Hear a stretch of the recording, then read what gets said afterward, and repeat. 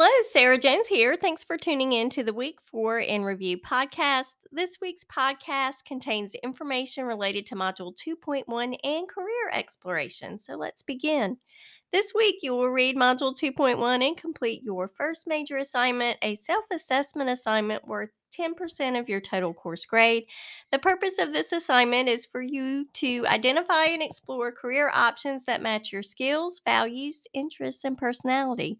You will take 5 short self assessments, reflect on your self assessment results, and take a quick look at 3 possible career options. When exploring career options, our journey begins with self assessments. Research indicates that when our careers mesh with our personalities, values, skills, and interests, career satisfaction and overall happiness increases. You will need to create a focus to account in order to complete the 5 self assessments. These are work interest, values, skills, personality, and leisure. Let's talk a little bit about the work interest assessment. The work interest assessment will identify your Holland code. This is a 3-letter combination. This self assessment was developed by Dr. John Holland and matches personality types to different careers. See if you can relate to any of the 6 personality types before taking the work interest assessment, or pause and watch the short video provided in this week's folder. The first personality type, according to the Holland Code, are the realistic personality types, also known as the doers. They like to work with animals, tools, or machines. They generally avoid social activities like teaching, healing, and informing others. So they're really very hands on. They tend to like to work outdoors using their hands, working with tools, equipment, animals, or machinery to accomplish a goal. So, to that end, they see themselves as very practical, mechanical, and realistic. Next, we have the investigative personality type, or the thinkers. They like to study and solve math or science problems. They generally avoid leading, selling, or persuading people.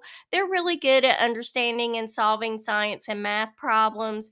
They see themselves as precise, scientific, and intellectual. Next, we have the artistic personality type, also known as the creators. Now, they like to do creative activities like art, drama, crafts, dance, music, creative writing. They generally are going to avoid highly ordered or repetitive activities that gets very restrictive and boring. Um, they really value the creative arts, but also they really value working independently, finding new ways to do things, and being expressive. And I do want to say, if your Holland code indicates an artistic personality type, but you don't identify with being artistic in the traditional sense, keep this in mind. Do you like to explore possibilities, work independently, loathe repetition? I don't consider myself artistic at all. I can't paint, draw, sing, or dance, but my Holland code is ASC. So that's artistic, social, and conventional. So I can connect with the artistic aspect of my Holland code because I don't like repetition or being micromanaged, and I like to explore creative ways to deliver content. Next, we have the social personality type, or the helpers. Of course, they like to do things to help people like teaching, nursing, or social workers, first responders, even providing information. They generally are going to avoid things that involve using machines, tools, or animals to achieve a goal. They really do value helping people and solving social problems and see themselves as helpful, friendly, and trustworthy.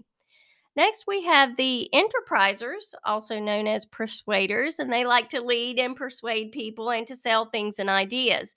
They generally avoid activities that require careful observation and scientific analytical thinking.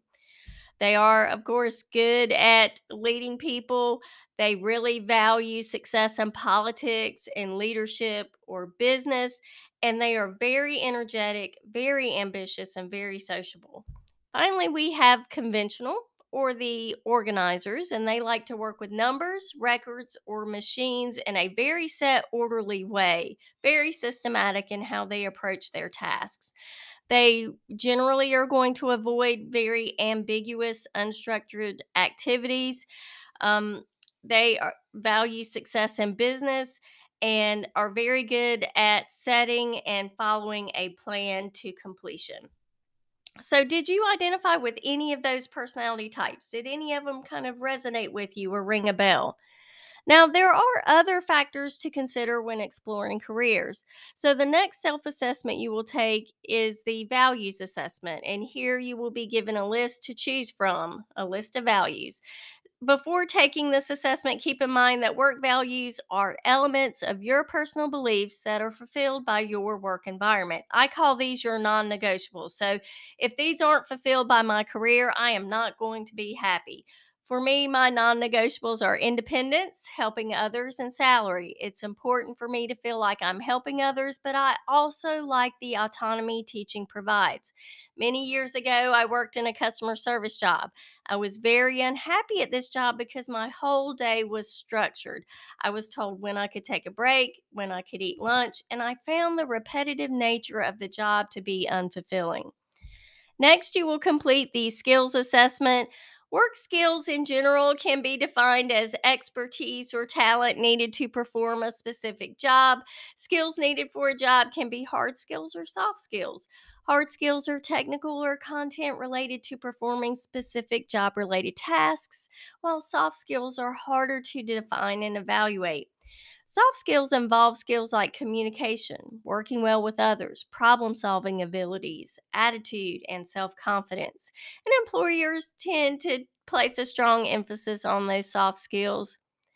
Finally, you will take the personality and leisure assessments. Once you are finished taking all of the self assessments, you will combine your results, and there is a video in this week's folder on how to do that. On the self assessments assignment template, you will be asked to reflect upon your results and quickly research three potential careers based on your results and answer questions related to salary, education requirements, and job outlook. So, really, just getting a quick snapshot of three careers based on salary, uh, education requirements, and job outlook. And job outlook means is the field growing? Is it declining? What is the likelihood of you getting a job? So you will either find a percentage related to growth or the number of people hired in that field annually. Keep in mind that even if you already have a career in mind, look for at least two other careers that interest you. This is important to ensure that you aren't ignoring good potential matches. Here are some additional tips to keep in mind when completing the self assessment assignment. When completing the reflection, reflect upon your self assessment results and not the list of careers that return based on your self assessment results. Be sure to read the prompts carefully as each prompt contains multiple parts. I do recommend reviewing the rubric to ensure points aren't deducted for missing information or for grammar, organization, and writing. Be sure to provide sources used when conducting research. It's okay to simply provide the hyperlink. I'm not requiring you to use a citation style like MLA.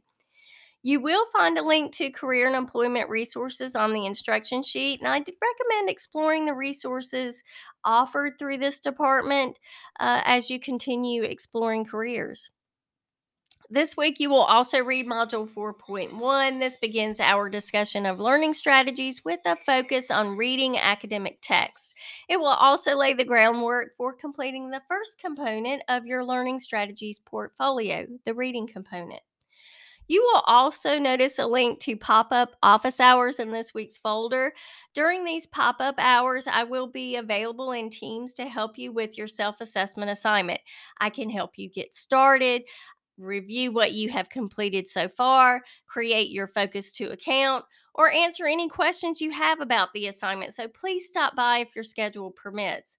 Now, of course, we can always meet during the regularly scheduled office hours, and those are listed on the syllabus and in the faculty information tab in Blackboard. And I can also meet you by appointment. So just know I'm here to help.